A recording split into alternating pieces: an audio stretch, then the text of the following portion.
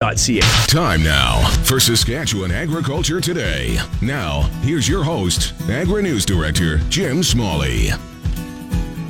The provincial government and First Nations continue to have opposing views on the future of community pastures. Yesterday, the provincial government announced it will offer 15-year leases to patrons at 50 community pastures across the province.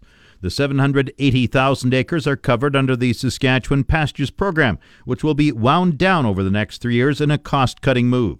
The province would continue to own the land, but pasture management would transfer to lessees.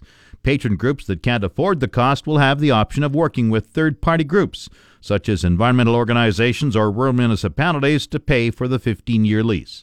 The Saskatchewan Stock Growers Association and Agricultural Producers Association of Saskatchewan support the provincial plan, but there is opposition from the Federation of Sovereign Indigenous Nations. The FSIN says the pasture should be available for purchase by interested First Nations through treaty land entitlement. FSIN Chief Bobby Cameron says his members would be able to offer lower lease rates to pasture patrons than what they would have to pay the government. With the transition of the pastures and the government proposing a 15-year lease to these patrons, well, in a time where we have an impending carbon tax, we have higher lease fees that are going to be charged to the patrons.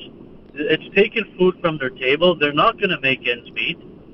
We have a perfect solution based on our inheritance treaty rights where First Nations, by way of TLE process, would purchase these lands and in turn still do good business with the patrons. A perfect example is Witchican Lake First Nation and the Spiritwood patrons, where in the early beginning, the patrons were saying, oh no, we don't want to do business, we don't want to work with Witchican, they're just going to not treat us fairly, blah, blah, blah. Well, almost 20 years later, and Witchican Lake First Nation are so glad and happy that they stuck it out, because now they found a formula and they found a way to make it work where everyone is happy with that business partnership. And that's what we have to offer for First Nations. We offer a better solution and a better deal than what the province is proposing. FSIN Chief Cameron says some numbers have already been crunched. Oh yeah, the staff have been conducting the research and the statistics. So what we're doing is compiling all this information. We're going to send a call out to the First Nations and the patrons and say, here's a viable solution. Here's a good business venture that's going to benefit your families, our homes, our families, without the province. Cameron was asked about government continuing to own the land and if the FSIN would be a partner with a patron group to lease the land. Well, I tell you this, we're going to maintain the position that we purchased these lands. We don't want to lease. That's totally out of the question. And if we get enough political pressure and support, the government is going to have no choice other than to sell these lands, make a profit, therefore contributing to the $1.2 billion deficit. It makes good business sense from our viewpoint, and once we get the patrons to understand and support us, the province is going to have no other choice but to sell. That's FSIN Chief Bobby Cameron. 13 pastures in the Northwest will transition from the Saskatchewan Pastures Program next year. Another 19 are slated for the following year in the Northeast and Northwest, with the remaining pastures in the Northeast and South making the change by the 2020 grazing season. A ranch from Gladmar, about 150 kilometers south of Regina, has been awarded the Environmental Stewardship Award at the Saskatchewan Stock Growers Convention. The Box H Ranch of Mark and Laura Hoymer of Gladmar will represent Saskatchewan at the National Environmental Stewardship Awards to be announced in August. The stock growers approved a total of a dozen resolutions at this week's annual meeting in Moose Jaw. One resolution that was passed opposes a proposed burn on 320 acres of native grassland on the Matador Prairie Protected Area. Another resolution calls on the provincial government to lobby the Saskatchewan Ministry of Environment to cooperate with random testing of elk and deer for tuberculosis. Another resolution passed at the convention says environmental conservation organizations that receive federal and provincial funding should not be allowed to purchase agricultural lands. Stock growers also raised concern about a shortage of agricultural workers. One important resolution calls for government to explore a conservation banking system. This would allow producers to earn credits for expanding wildlife habitat and sell them to industries that cause unavoidable damage. Forage producers in Saskatchewan are being advised to scout for the alfalfa weevil. Charlotte Ward, Regional Forage Specialist in Yorkton, says the weevils have been a problem in the past. You know, alfalfa weevils have been around for a number of years, and depending on the year, we see the pressure levels go up and down. This seems to be one of those years that the pressure level is definitely going up. Ward has been scouting for the weevils. Yeah, I was out actually doing some sweeps yesterday just west of Yorkton, and unfortunately there was a lot more larvae in my sweeps than I wanted to see, and so I wasn't sure if it was, you know, a particular farm or a pocket area that had kind of hot for weevils. So on my way to work this morning, I actually went and swept some of our own fields, and unfortunately there's a fair bit of weevil in them as well. Ward encourages early scouting for alfalfa weevils.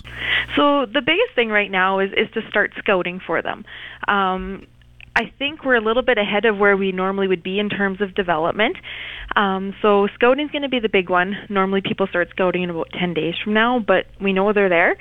So scouting can be as simple as picking stems out, banging them in a white 5-gallon pail, and seeing what kind of the numbers of larvae that come off. And then the economic thresholds are actually in the guide to crop protection. So if we want to know where they sit economically, what it makes sense to do, there's a good guide there. Ward says time is of the essence.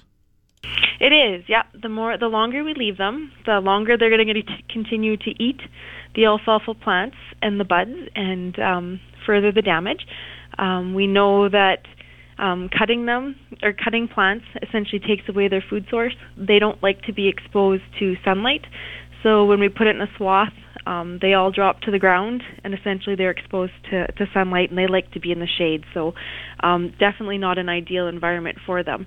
And seed guys, I would definitely encourage them to scout and look at the different chemical options that are out there before they really hinder the seed production yield. Charlotte Ward is a regional forage specialist with the Saskatchewan Ministry of Agriculture based in Yorkton. The agriculture community is getting behind the Plaid for Dad campaign, which runs today. Robin Spear is the executive director of the Western Canadian Wheat Growers Association. He says everyone is encouraged to wear something plaid and make a donation to Prostate Cancer Canada at plaidfordad.ca. 1 in 8 men are going to be diagnosed with prostate cancer in their lifetimes. Men are often, like to keep a little bit quiet about their health. And so with this campaign, we're raising awareness, raising money, and bringing attention to this key health concern for men. All of the money raised goes toward prostate cancer research. Farmers going to Canada's Farm Progress Show next week in Regina are encouraged to check out the Prostate Cancer Centre's Man Van. A PSA blood test takes only 5 minutes and will be available at no cost. The Market Update on The Source, 620 CKRM. Grain prices were mixed in early trading today. Viterra prices for canola dropped $40.20 at $456.30. Oats rose $2.37 at $170. Number 1 red spring wheat gained $3.54 at $273.17. The rest were unchanged. Durum $274.56. Feed barley $127.03. Flax $408.96. Yellow peas $319. Feed wheat $141.99. On the Minneapolis Grain Exchange this morning, July wheat was up 9 1/4 cents at $6.41 3/4 cents. The Livestock Report on The Source, 620 CKRM. And now the latest livestock report. This is Grant Barnett with the Market Report. Heartland Livestock here in Moose Jaw. Just over 600 cattle on offer at our Tuesday sale. Looked like this yearling market was lower. We have seen quite a reduction in the board, and the dollar did come up a bit. Looks like the cow market was barely steady, maybe off a little bit. These real good cows, they're still going to bring $1.08 to $1.15. Sales right up to $1.17, $18 on them real top-end kind of cows. Good bulls are going to bring anywhere from $1.24 to $1.34. Sales right up to $1.39.40. And just a reminder, we are selling every Tuesdays for the summer. Now the latest Saskatchewan pork prices. Ham sold 5,500 hogs Thursday, selling in a range of $195 to $197 per CKG. Today's sales are expected to be around 4,500 head, selling in a range of $199 to $201 per CKG. Hog prices for the week ending Friday, June 16th are Sig 3 $197.65, Sig 4 $192.76, Sig 5 $195.20, Cash $193.70, Britco 189.89, Thunder Creek 188.63, and High Life 192.76. Ham's marketing cash hog price today is up $3.62 per CKG, and forward contract prices opened lower this morning. On Thursday, the Canadian dollar was down with the daily exchange rate at 1.3283. The Canadian dollar is currently trading at 0.7559 cents US. This week, we saw cash prices rise $8.95 per CKG since Monday and are up $16.54 per CKG since June 1st. Weekly U.S. slaughter is expected to be approximately 2.15 million hogs, which, although down, is still 4.5% larger than last year. Weekly export sales are expected to be the lowest so far this year at 29% lower than the 4-week average. Coming up, the farm weather